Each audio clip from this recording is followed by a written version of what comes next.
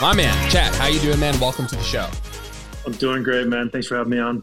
Been a pleasure. It's funny that it's been a while since we first touched base about a podcast now, and the first time we didn't even meet. The first time I even knew who you were is at a Jordan Syatt in New York City. He was doing a little seminar with Joe DeFranco.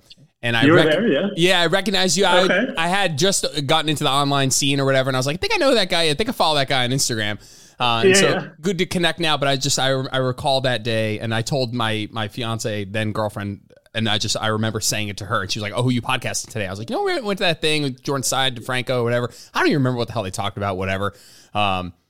But whatever, that's like it's a full circle moment for sure. And before I ask, I want to get you to just give a little intro and tell us all what you're up to, because I know you've been traveling quite a bit. Is that I think I'll give your intro right now. I think that as coaches, like the best thing we can hear is that when we make content, like the best comment I can ever get is, "Oh my God, you're in my head," right? Or like, "Wow, you're in my head."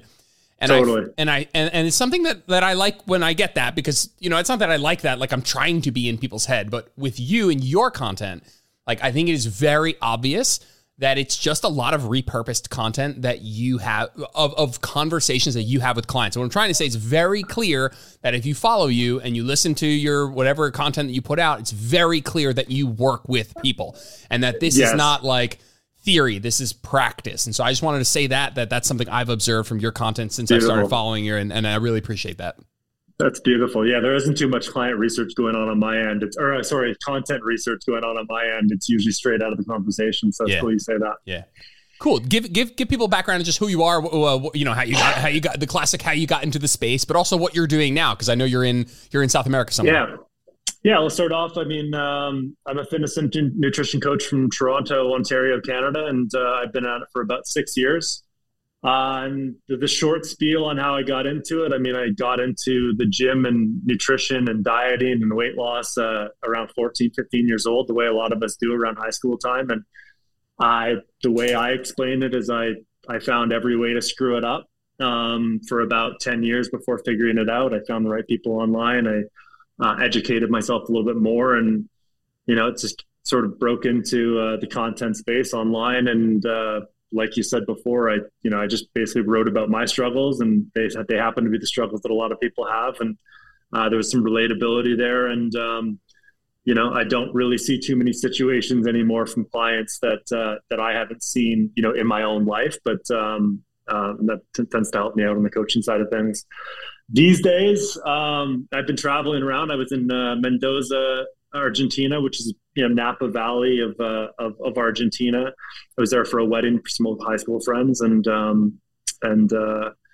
I kind of balked at the price of the trip home. It was about like $1,200 to get home. It was about $600 to get there. So I said, screw it, I'll just wait it out. And then I got to Buenos Aires after Mendoza for about within about a day. I decided that I would stay for about a month, and then about a week later, I said, why do I only have to stay a month? And here we are about, what are we? Nearing 2 months. So the plan is to go home. I have a bachelor party in Vegas in late June. We'll see if I can handle it. I'm in Medellin right now. I'm in Colombia, which is, I'm not as stoked to be here as I was in Buenos Aires, but we got to let it play out a little bit. I was just in Cartagena for a friend's bachelor party, and beautiful. Yeah, beautiful. Beautiful is definitely the word. What is it about Medellin that isn't striking you as a place you'd stay compared to Buenos Aires? It's less about like I haven't had enough time to let it to get a good taste of here.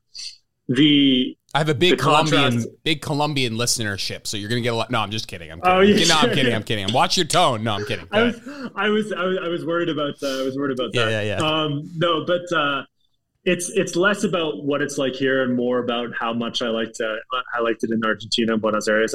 I went through Patagonia. Buenos Aires is probably the nicest big city I've ever been to. High praise. It's crazy. Yeah, it's manners is the one, the biggest praise I'd give them is just the amount that they are so kind and their manners are so good. And every interaction I had a language barrier, obviously. Like there isn't much English there, not much English here, but always really happy to help. They always went out of their way. I was never a bother. Whereas here, not to put Colombia down, for the listeners, but it feels a little bit more like home. That's well said. Where I'm from a big city back home. Everyone's in a rush. So here, I'm less of a novelty here. Yeah, after leaving Cartagena, like a couple weeks later, I went to Mexico City for some time with friends, and I don't know if you've been or spent any time there, and I felt a similar contrast, and maybe it was the context of the trips where Cartagena was like bachelor party, and this was a bit different trip in Mexico City, but I left Cartagena feeling like, okay, this was beautiful place to vacation. We had a great time, but coming back from Mexico City, I felt very strongly, maybe it was just, again, the context of the trip, but I felt very strongly. I was like, I could totally live there. Like I could have, I want to go with like a romantic fell in love comment, but it was awesome. And I was like, I totally underrated it and felt a stark difference there. So sorry, Colombia's getting wrecked right now on the podcast, but that's just, I know what you mean. Where like when I left Mexico City, I was like, oh, this was like I could have stayed. I mean, I've had some of those like fleeting thoughts of like quality of life. It looked high, and I'm sure, I'm sure it depends on where you are and all that stuff. Oh, totally. But yeah, I get what you mean. It's less about Colombia and more about how much praise I have. Did you spend time in Patagonia? That's for me, like we try and do like a big hiking trip, my guy friends and I. Oh yeah. And so Patagonia's been on like the wish list for a while. I mean, most people in Argentina don't even get down there. So it's a ways. I had a girl that I was dating while I was there, and I just said like, I might not be down here again. I got to do it. And we just kind of booked I was down there for a week. So through El Chalten and El Calafate, which are kind of two main hubs in Patagonia. And then I spent 3 weeks in Bariloche alone, which depends on who you talk to, is, not Patagonia, but it's kind of like the doorway into Patagonia. Cool. Yeah. Fantastic. Yeah.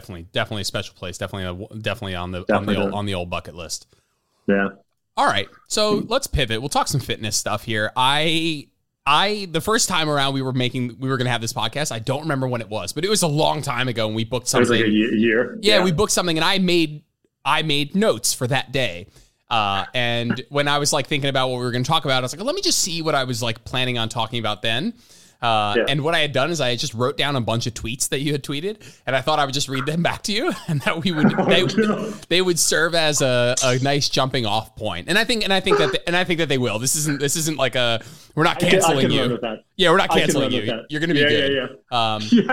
Yeah. The first one I'll read, and we can just talk about kind of what spur. I mean, whatever if you can reference exactly the time in which you had this exact thought, or we can just have a general discussion. But the first tweet was, please stop getting down on the scale every day and hoping. Please stop getting on the scale every day and hoping it goes down. You'll be disappointed about 50% of the time. And I think that's not. You don't need to. That's not a riddle. Like that's a pretty straightforward tweet. But we could talk a little bit about what you meant by that. Well, I think that people, I always tell people like, don't get on the scale with your fingers crossed. And I think that's what people do. I mean, I've done the scale myself for many years, so I understand the psychology of how people jump onto it. And it's always like this, like coin flip, like, is it going to be lower today? Is it going to be lower today? And the truth is it's not going to be lower every day. It's just like, we just know that it's not going to go down a pound every day, and it's not going to go down 0.1 pound every day. And if you have that hope, the big problem with that is if you hope it's going to go down because let's say you had a good few days or something, or you feel like you deserve it and you're right, what's the benefit of that? You're going to continue following your plan because you're now more motivated. So all the benefit you got from that was you're more motivated to follow a plan that you had already assumed you're going to follow.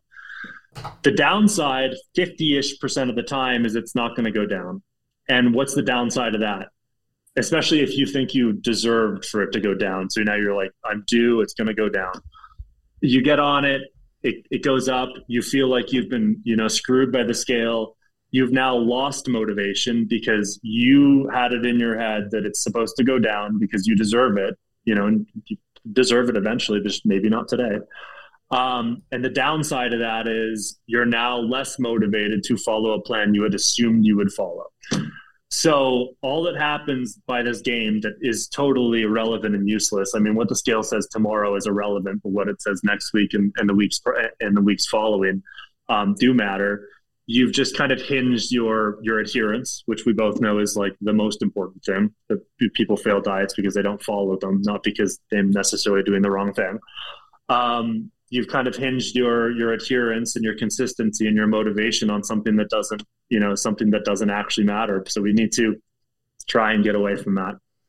I think that there's things that I would reiterate about that. Number one is that that's not an exaggeration statistically. Like that's not we're not 50%. I don't think is unrealistic. I think that that's true. I think if you spend every single day, if you spend 100% of days in a deficit, scale probably goes down about 50% of the days. And so that's 50% of the days you're pissed off, even with 100% adherence. And essentially what you said was what I think about this as well, is that like the amount of happiness you receive from it going down is a fraction of the amount of pissed off you feel when it is not down. And so that, when we take that algorithm and apply it to a 50% of the time it doesn't go down, you end up with a net feeling of, this is not working, instead of, and again, the answer to that is some combination of understanding this as a fact and just decrease or just shifting your expectations. And also potentially a change of strategy, which is like, I've incorporated sometimes the idea of like acquiring the data daily, but not looking at it in some ways. So like using the Bluetooth capacity of the scale. And so it's been like an interesting thing of like, could you get on, count to 10 and get off? So we get the data because the data can be helpful in the use of our like averages and stuff. But the actual, what the scale actually says on that day isn't changing what you're going to then go do this day. And so the more you can derail or decrease the amount of potential hurdles, and the more you'd be able to actually stick with something long enough to see if it works. And so, yeah, I agree with you on that one. What do you like? You can get on the scale and not see the number. You could put a piece of tape over it. Yeah, so you put like a Post-it over it, and you just use like a Bluetooth and use a Bluetooth, and then once a week you'd load it up, and it would give you, in a perfect world, it'd be a setting that the scale had, because and the thing is that there's a psychological argument of like avoidance versus exposure, right? And so like there's some, do I want to completely avoid that? Do I want to do some exposure therapy? Like there's a benefit and time and place for both. I think like just saying, hey, the answer to this is just to not look at all. It's like, okay, I think that in some context, that's a great idea. And I think in other contexts, facing it and being like, I should be able to look and also not get derailed, that also has merit. Yeah, I think if we know it's too far gone and the person needs off, that you take them off it, because at some point it becomes too much of a problem. But I mean, there's no way in hell I could ever agree with someone that says that the fact you're scared of the scale is an okay thing. Correct. I mean, we shouldn't be afraid of our body weight. Yeah. We shouldn't ideally just avoid that as a something that we're going to accept. Oh yeah, or you're going to be afraid of this forever. Yeah. All righty, let's move on to the next one. I got how many I wrote down? Dude, I wrote down 7 tweets. You're fucked. I used to tweet on it. The second one's, I haven't even read these literally until just now. Normally I had a call right up until we got on here, and I normally I'm pretty diligent. Like I'll look it over. I'll like make sure that I'm like, as a host, that I'm like ready. Yeah. This is Jordan 1 year ago with no proofreading at all today. So we're hopping right in. Tweet number 2. Okay, cool. If you keep lifting weights when you aren't losing weight, you're building muscle, right? So, okay, let me reread this like a non-idiot here. If you keep lifting weights when you aren't losing weight, you're building muscle, right? And muscle is half of toning. Many of you quit while you're succeeding. You just use the wrong scoreboard. Yeah. I definitely did write that one.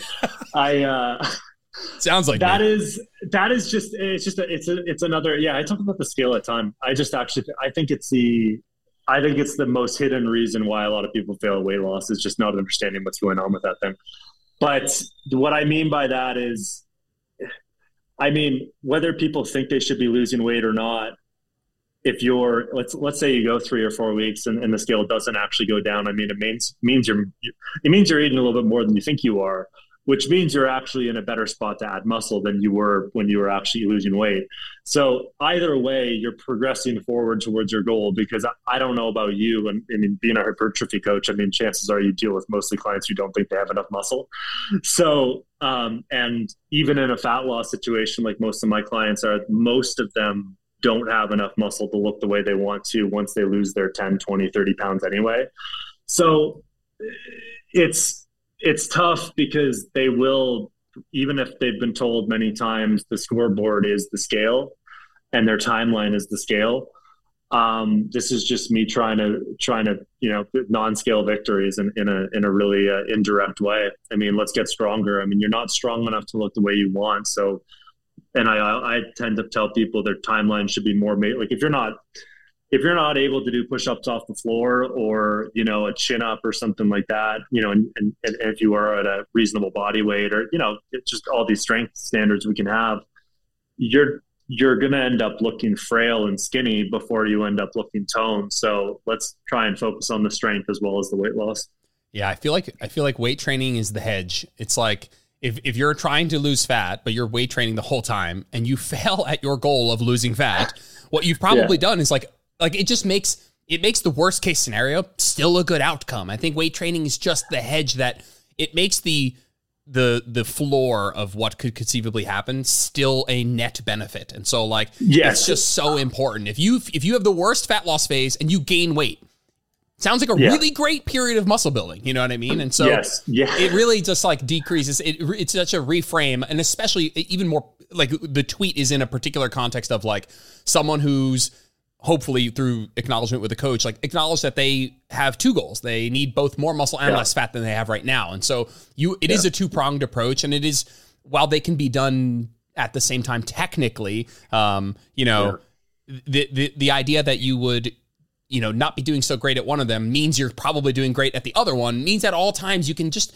if we can just decrease the overall feeling of consequences with this whole thing and decrease just people give it so much emotional power. And it's hey, if we can reframe this, okay, we had this goal for the last 4 months, we were trying to lose weight, but maybe we haven't lost a lot of weight. Guess what you've done? You've done a great, quote, recomp phase of you've built some, if you're relatively new to training, that is a muscle building period of time. That is not a net neutral. That is a great period of time. That was a goal that you also need to accomplish at some point. So we're still chipping away going forward, You're providing a better foundation, add muscle tone later. Yeah, it's and it's also just we need as many benefits and things to focus on away from just weight loss for people, because that one's sometimes a little bit more confusing, a little bit more of a life change. But I don't know about you, but I'm a lot more excited to go into the gym when I'm just trying to do an extra rep compared to last week, or an extra 5 pounds. It's it makes it fun. I was in my gym the other day. I got to change my program, which kind of screwed me up, and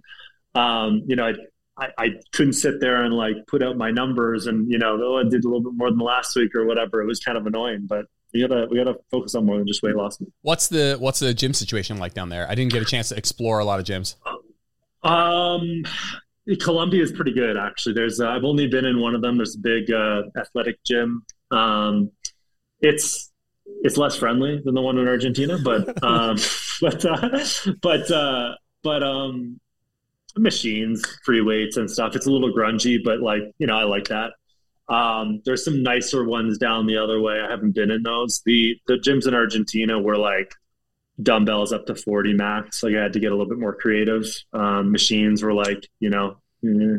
so it's good, but I go back to Toronto, and I'm sure your situation in Austin, it's just we get whatever we want out there. For sure. So it's You come across any I feel like when you're in places, whatever, just maybe places that are less up to the normal American modern standard of equipment, that you run into the occasional really great machine that just has been thrown out 10 times, is full of rust, but it's just was made so long ago, and you're just wow, this hack squat or this leg press or this weird machine that I haven't seen. Have you come up against any of that? Have you seen any of that? I've no. What I've mostly seen is half broken machines. Oh, okay. So like a hammer strength row or something, but only one side is working. So yeah, it's been. They really emphasize unilateral training down there, is what you're saying. Big on unilateral exactly. work. Yeah. I've had to with only 40-pound dumbbells. I've had to be high on the Bulgarian split squats. What's your so I don't know if you do your own programming or what, but how have you managed that whilst not only traveling but being in a place that's got fucking language barrier and just like not as modern in the sense of like obsession with fitness like our country? Like how have you programmed for yourself? It's it's been interesting. I mean, we can break into that. I've been doing like a documenting my weight loss while I've been going through this, while I've been growing through here on Instagram. So, yeah. Okay. So I've been taking daily pictures on my stories and showing people that. And after a couple of months of traveling where I wasn't really paying attention, you get a little flabby, but creates for a better story, I guess. But the programming has been, I basically just take what I'm doing back home and whatever needs to change based on equipment needs, like, lower dumbbells, or they don't have this machine, I just try and find a substitute. But it's been, the hardest thing has just been, I live beside gyms back home. I mean, the farthest I have to walk to a gym is like 8 minutes, when I'm in Toronto. Here, when I was in Bariloche, I had 45 minutes to walk to the gym, 45 and back. So I was getting my steps in. It made weight loss a little bit easier, but the gym here is, what are we talking? 20-minute walk. It seems shorter every time I do it, so it's not too bad, but it's been all right. I mean, at this point, when you have this kind of training knowledge, you kind of, everything's the same. I mean, I like heavier weights. I like some machines. I don't like having to, slow my tempos necessarily all the time or do pauses or, can't do this. So I've got to do, more lunges, but it's good for you.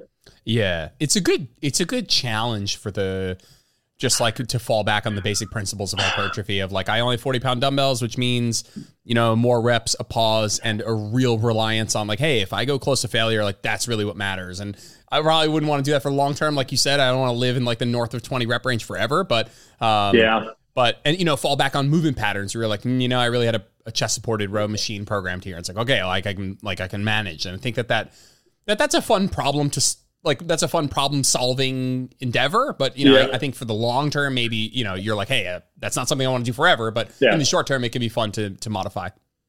Well, I mean, I just think about, when I have to do that for clients or something, and I just go like, it's okay. Like, we'll just find that switch. And then like in the back of my head, I'm like, I hope you like that. And then I'm over there just like crying like a baby, like, oh, I hate this shit. Like, I know. I have my preferences too. Yeah. People in my group sometimes will say like, if they've maxed out, let's say they're at Planet Fitness maybe, and they've maxed out the dumbbells for RDLs. And I'm just like, okay, you can do more reps, no problem. And I'm like it rolls off the tongue for me because I know physiologically that makes sense. But like, it blows if you're like, I'm got to do like 15 plus rep RDL sets, which is just terrible. Yeah, grip's done. Yeah, cardio's gone. Yeah. What about nutrition out there? Have you? I mean, you're not. It's not like you're like fucking prepping for a bodybuilding show. We're not like trying. You're not like out, traveling South America, like trying to stick to the most optimal nutrition. But like, have you? What challenges have you faced? So, in the months leading Argentina's up, got crazy steaks and stuff, right? I feel like they've just got like crazy meat, right? Yeah, don't that's the one shot I'll take at Argentina. I heard there was the best meat in the world, and I don't know if I didn't get the best meat in the world. I don't know if I went to the wrong places, but what I will say, it was the cheapest meat in the world. So it was, you can get God, I was eating out for less than $5. I know, we felt that way in Colombia too. We went to like an Argentinian steakhouse, and I was like, bro, we're getting a filet for like $6 or something. Yeah. So, leading up, like now I'm paying more attention. I'm in kitchens. I'm actually like, I've got a food scale and stuff like that. So I practically like, I'm getting in front of the mirror for people every day. So I'm actually, I'm taking this pretty serious, but, the hardest thing was, bread at every dinner out. So, and I'm like, if you put me in a lower calorie state around, a couple of glasses of wine and then like bread that they just bring back to you every time you finish it, it's an all you can eat bread situation. So that led to a pretty soft before picture that I put up there a couple of weeks ago. But other than that, the language barrier is tough. In Patagonia, the vegetable situation in Patagonia was basic, and that's the kindest way I can put it. I was pretty much living off tomatoes and trying to find spinach when it was there, but that was basically it. And the vegetables looked pretty rough. You weren't shitting at all. Surprised. I get it. No shits were had. I guess. No comments. So, but the nice thing about it was I went into the grocery store every day and just felt like I wasn't paying anything for it. So, there was just this like, total lack of stress from buying food that I go back to Toronto right now. I don't even want to talk about what the grocery bills are back there right now. But other than that, it's been not so bad socially, so I don't have to worry too much about that. I got to look for people right now. I've got a buddy that I got to meet up with this weekend, but it's not like I'm going out or anything like that. So I'm pretty much in control of my food. But the grocery stores here are quite good. Just same thing as back home. Prices are probably about 50% off. But got a full kitchen here. I finally found my spatula. I found the utensils finally. I didn't have to call my Airbnb host. Nice. So here it's been pretty much business as usual as far as food goes. Cool. I definitely see that with people who travel, and it's like again, in the exact same. It's analogous to what you would do with the training. You'd be like, hey, instead of like it being very specific, we're going to fall back on basic principles of like get a protein, get a veggie. Get an entire loaf of bread and just fucking crush it. And so, definitely a similar like fall back on basic principles when you're out of your like normal routine and shopping and your own gym and all that stuff. Yeah, totally. Yep. Totally.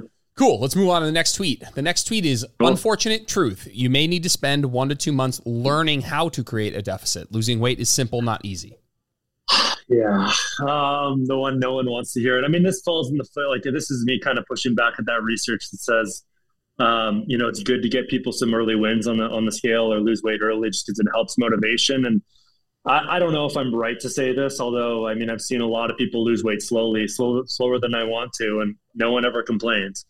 And I think getting through that, those periods where you aren't losing weight, figuring out how, or even just being patient enough to wait out the fact that maybe you did eat more on that long weekend where you kind of forgot about, just waiting long enough for the scale to go down and get pumped about the process again.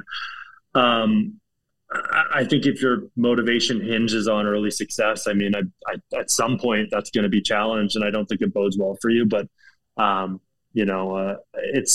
I just think people need to take a problem-solving approach to this whole thing, that it's not just going to be this, this free ride just because you got a plan. That's probably one of the biggest problems out there is people, worry so much about diet and workout solutions, which are important, but they don't know how to follow it. And they follow it when it's convenient. They follow it Monday to Thursday when they probably already ate well anyway. But as soon as it gets inconvenient, they're trying, they're paying attention, but they're also like not paying attention and trying not to allow their usual life to feel that's inconveniencing them while they're chasing this goal. And it's just me pointing to the fact that at some point, assuming you have more than 5 to 10 pounds to lose, and assuming you don't understand this process 100%, you've done it before, like you're going back to a shape you've been in, you're going to run into life. You're going to run into your old habits. You're going to, your friends are going to call you out, and if you aren't prepared to kind of like deal with some negative emotions around that and problem solve or be patient, you're probably going to quit and go try and find something else and then run into the same damn obstacle every single time like you usually do. But because we don't slow down and see that, we never actually see the problem. We just, define it by I'm not motivated, I'm bored, all these things that actually truthfully mean nothing. I mean, they do mean something, but they don't actually find the problem that people are running into, and they're just going to run into them again. And I don't want to be anti getting progress early categorically, but I completely second that notion. I think if we look at the research that supports this idea that the people who lost weight in the first 4 weeks ended up sustaining the intervention for longer. That's like essentially what you'll see in this paper. It's like, it's like a 16-week intervention. And it's like, all right, the people who lost quicker early, like did better across the 16 weeks. They felt more motivated, whatever. But it's just 16 weeks. Like That's like 16 weeks of people probably being highly motivated, know they're being studied, like know that they're going to like abstain when in the long term, maybe they wouldn't. Like, I don't care about that. That's not, that lacks, I mean, it's thought provoking, and I don't think it's wholly inaccurate in all contexts, but it doesn't extrapolate, doesn't have as much external validity in terms of like, what about 16 years into the future? Like, you know? Yeah. To me, it confirms the bias that a lot of the fitness industry wants to hear, in that let's justify the fad diet or the crash diet or the low calorie diet that I push on clients or customers in order to create a 4, 8 week, 12, 16 week testimonial. You know, Jane lost 12 pounds in 8 weeks, because we can continue to justify those approaches, which probably have some later fallouts. I agree with you totally. Yeah, it's I don't know. Look at some major successes in any field, and I'm sure those are actually defined by early struggles. And I think that's the difference between, you know, following fad diets, which provide us a really simple understanding of how to start and get results, but total confusion once our life interacts with the fact that we actually do, you know, want to eat carbohydrates or after 6 p.m. or, you know, we actually don't like eating under 100 grams of carbs every day. But if we understand what the few things we have to do in order to lose weight, you know, just create a calorie deficit, however you want to do it, right? There's obviously more to it than that, but there aren't a lot of things we need to get right, which offers people so much flexibility in what they do. But finding out how you fit into that and how your life fits into that and how your psychology fits into that is probably not something you can figure out in 1 or 2 weeks. It's probably something that you're going to hit some roadblocks on. But if you're prepared for that and you know that's coming, then, you know, it's much easier to, you know, sit through it for a bit and just realize that, like, yeah, maybe you can't go out to eat 3 times a week and do whatever you want. And like, maybe we shave that down to 2. And like, because the difference between losing weight and not losing weight is actually quite small. The reactions that people make when they don't lose weight are actually catastrophic and massive. It's akin to, you know, sprinting a marathon when you're halfway through. Yeah, and I think that if you took the ketogenic diet and the several years, assuming we're on the tail end of that obsession, if you took out the physiology that is, you know, behind why you would lose so much weight so quickly, because lacking carbohydrates, you know, depletes glycogen, you lose water. Like, if you took out that, the keto diet would not have picked up any steam at all. It only picks up steam because Karen loses 27 pounds in 13 days because half of that is water, and that is what has, you know, and then whatever. And then eventually Karen wants to eat a carbohydrate again, and then Karen feels like a failure, and then Karen does it again because she's like, oh yeah, I lost 27 pounds in 13 days.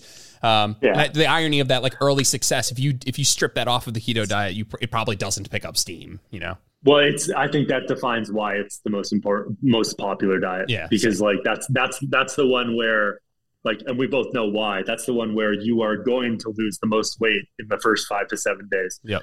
And it's funny because in my first 12 days on this plan, I dropped 12 pounds.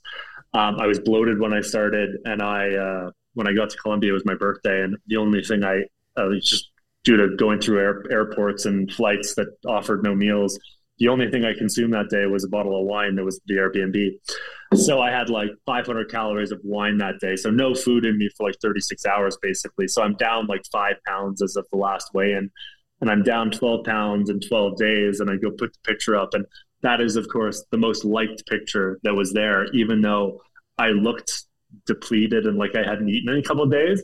Whereas now it's less interesting. So it's just like, you're fighting a losing fight, trying to beat the scale, and how important that is for people. But that's part of the problem, I think. There's a very practical thing that, okay, so if you're somebody who's out there, you're listening, you're like, I would like to lose some fat. I'm hearing, you know, these guys talk about, maybe, you know, we're dancing around this idea that there's work to be done on the front end and during, but this idea that I need to rush into early progress as if that's some proxy or a predictor of greater success later. And so what I think, not the issue, but an issue might not even be the right word, is this idea of like hiring your coach. And one, it works on both ends. It's the communication from the coach to client. I'm going to ask you a direct question about it in a second, but there's also an expectation from the client end of things who's like hiring the coach, thinking I'm hiring the coach to go through my cutting phase, as if that is the thing you're hiring your coach for. and it's going to be 12 weeks. I'm going to do my cut with this coach, and I'm going to invest a little bit of money. And I know that this bias, because this is what I do for a living as well. But like, stop hiring a coach just for your cut, and stop like. I think I want to reframe the money that you're spending on this stuff. Like I'm not assuming everyone's finances, but this is a real thing that you should take seriously, that you should at some point, if you want to invest at all, invest. I just want to increase the seriousness with which you view this investment. And so I want to ask you, like, I have my own rules with my own coaching in terms of like minimum time we're going to work together and structure of what we will and won't do. Do you have any of like, hey, minimum length of time coaching is this, because I just don't have any interest in you being like, yeah, let me hire you for 8 weeks? Or is that something that you talk about on a call, or how are you setting those expectations of like, we're going to do the real work? Yeah, I say I'm 4 months. I've always been 4 months, and I'll tell them right away, this isn't really because I think you're going to get there in 4 months. I don't think I've ever had a client get there in their mind in 4 months, because even if they did, and it's substantial changes take typically 6, 8, 10, 12 months. And the thing is especially with the people who I've worked with long term, you'll have every now and then you'll have a client who just like, they're kind of just yours for life. In the situations where they've made their big change and then come out of it, the hardest thing, especially with women, this is the mind fuck that they deal with big time. That comes after the diet is, in almost every situation, if you lose 25 pounds and you get to where you want to go, you're not staying at 25 pounds now. I mean, you could do your damnedest to stay. You were 150, now you're 125. There is a very, very real chance you're not going to feel your best at 25 in terms of like living there. And that, again, if anyone's listening and so demoralized by that, the good news is, in every situation where I've come off a diet where they've, the client gets as lean as they want, and they look the way they want, they feel the way they want, they're in their clothes and all that type of stuff. We might add 3 pounds, 5 pounds, 7 pounds over the course of, say, 2 months, 3 months, 4 months, 5 months, 6 months, something like that. We always do a picture comparison. And the client, and again, this is very important to understand, because this is where the coach probably is most important. The client hates every second of it. And they only hate it, and they hate it until they see the picture.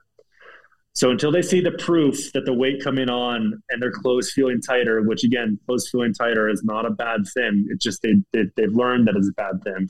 Your clothes feeling a little bit tighter because you're just taking up a tiny bit more space. I mean, especially with women's clothes being a little bit tighter, any pound that comes on, whether a good pound or a bad pound, is going to be felt. So in every situation, they typically have a hard time with it. A very, exception to the rule with a client just, adds weight, and they're just like, okay. But then the tune shifts up about 4 months, 5 months, 6 months or something like that, when they look exactly the same, but they do weigh 5, 6 pounds more or something like that. And that's just because, like a bit of glycogen, a bit of water comes on, in the short term. And then, and then we over the course of time, a bit of muscle comes on, maybe a little bit of fat, but you don't see it. And in every situation also, the client also looks healthier. So the skin, there's just less of the skin just looks healthier. There's like more nutrients in there, it just makes sense. So all these good things happen. No bad things happen to the way they look. But in my opinion, as much as they needed help getting down to that, I would imagine that they probably needed more help with the reassurance. And I think reassurance is one of the biggest aspects of coaching, just making sure that they know, hey, no, you're doing it right. Because a lot of people quit when they're actually progressing. They needed it more coming out of the diet, because as soon as that tight feeling comes on after the diet, as soon as the scale goes up, whether it's a weight fluctuation that they now have to almost, their psychology needs to wrap around that part again. But even if the scale continues to go up, because that's where they feel better, this all feels like bad things are happening. And without having their hand held through that process, I would hope better for people, but in a lot of cases, people just go right the other way. They're out of the gym. I can never stay in the shape. I don't believe it. I can't do it. I knew this was going to happen. And meanwhile, nothing bad is happening. And all good things are happening. Like Jane, if you keep doing this, your friends are all going to ask you how you got your toned arms. If you just keep going. Yeah. So. And that's your I say sometimes that, and I agree with what you said about like sometimes just like sometimes a coach is just the vehicle, and sometimes it's okay that like your job is normalizing things sometimes and being that person in their life that affirms and validates and normalizes. And I'm not saying that you do that only, and I'm not saying that you do that when that isn't the thing you should be doing, but I'm saying, God, that's such an important thing for coaches to understand is like not everybody you're dealing with, and I'd go as far as say most people you're dealing with don't have people in their lives who do this, normalize, validate, affirm, and people that they view as subject matter experts, of which that validation and affirmation means more.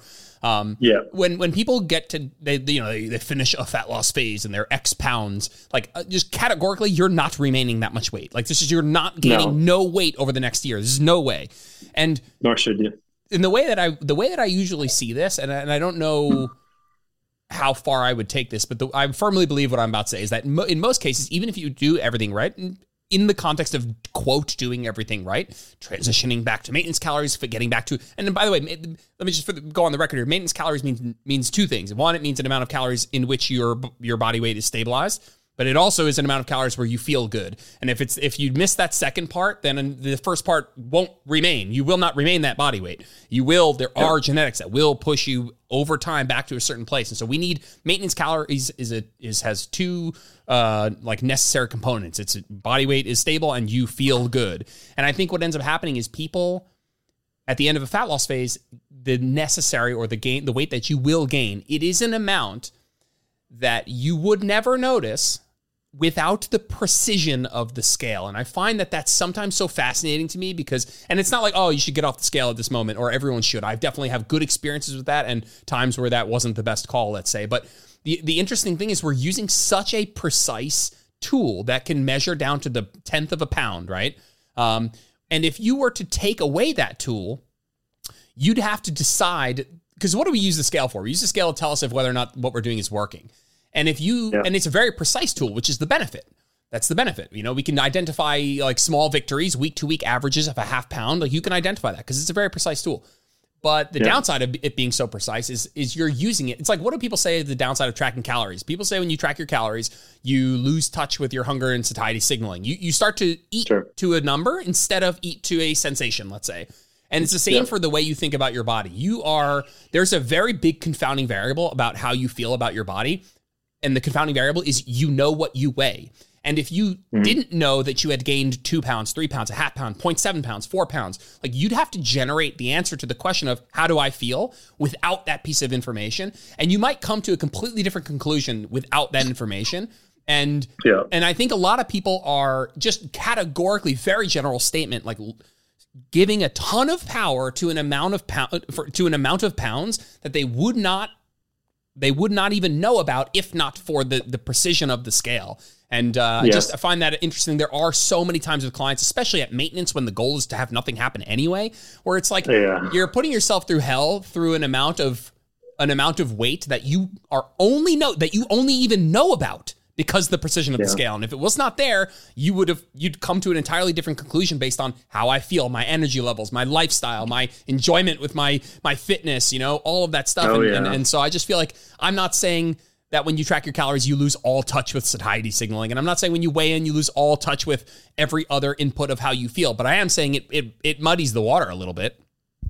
Absolutely does. Yeah. Yeah. I mean, I think in a lot of cases, people just like have this idea that they're going to be, like they look up who they want to look like, their aspiration in terms of their body goals or whatever. And that person is, 5'6", 135. So when I get to 5'6", 135, that's where I'm happy. And that's, I mean, you talk to a client, if I talk to a client on a bad day, I go over and see what their body weight is. And I know that's the day where it's up.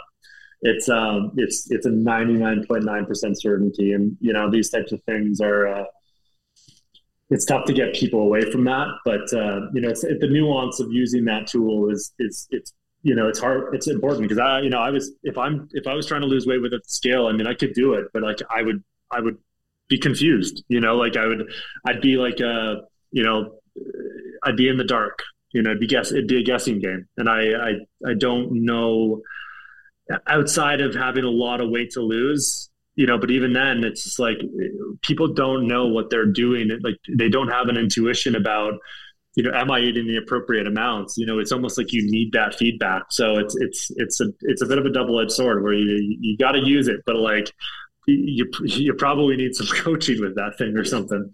Yeah, it's definitely a double-edged sword. I mean, it's an amazing tool and it's super helpful and it provides data, and that data is like directly correlated with the goal that you have for sure. Yeah. But it's not your only goal. So that's definitely a big hurdle. I mean, I don't know if we'll ever get to a point where on a population level we all have a better relationship with that number, but I think that one of the things that I do feel like if I wanted to be a little bit less depressing about it and be a little bit more optimistic about it, is that like something about like we're in the glute era right now. We're in like the booty gain era, heavy booty gain era. And one thing I will say though is that is just we're coming out of like the CrossFit era, and I'm not saying CrossFit's not big, but it's not new anymore. And CrossFit athletes looking a certain way is not like this new thing. Everyone is aware of this now.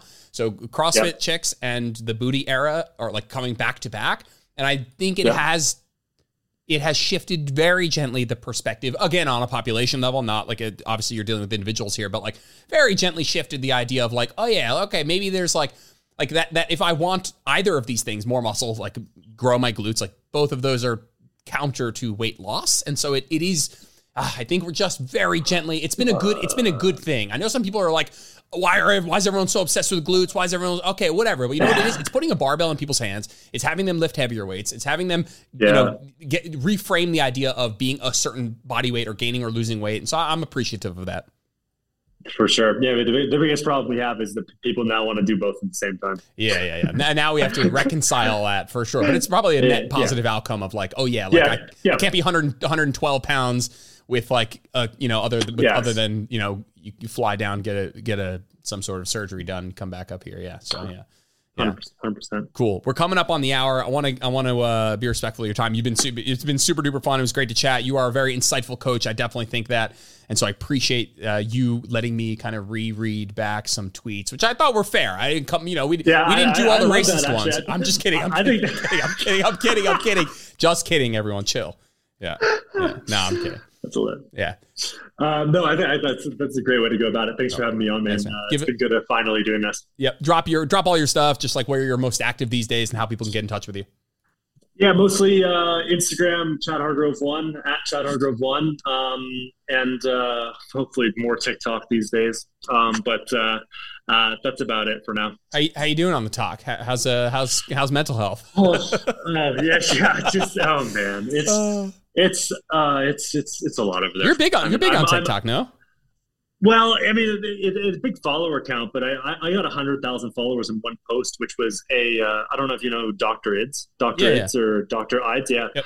He, I duetted one of his posts, which was like a psych out post. So he was like, I've seen it. Went through a bunch of myths. And then, so all the followers, you get that. Cause at the start of the post, he goes, follow me. So I got a bunch of followers from it. But it was all people who believed the myths. Yeah. So it was a bunch of followers that you didn't want. Yeah, that's funny. But it's all. I mean, it's all good. Are we still recording right now? Yeah, we are. Yeah. You're like, how honest can I be about it? No, but it's all gotten harder these days. I think. I mean, Instagram's gotten. I mean, over the past couple of months, I was like in and out last year, but it's changed. And I think TikTok's changed a little bit too. So. Yep. The glory days are seemingly coming to an end or something. No, that is for damn sure. That's certainly true. Yeah. Cool, man. If you don't follow Chad, give him a follow. Definitely a good person that you'll get a lot of those moments. You're like, oh, like he's definitely in my head. So I like that a lot about your content. Appreciate it, man. Thanks for tuning in to this episode of Where Optimal Meets Practical. If you liked the episode, it would mean the world to me if you posted a screenshot to your social media or left a 5-star review on iTunes. That stuff really helps. If you ever want to get in touch with me, just shoot me a DM on Instagram, @JordanLipsFitness. I'm always around to chat. Thanks, guys. Have a good one.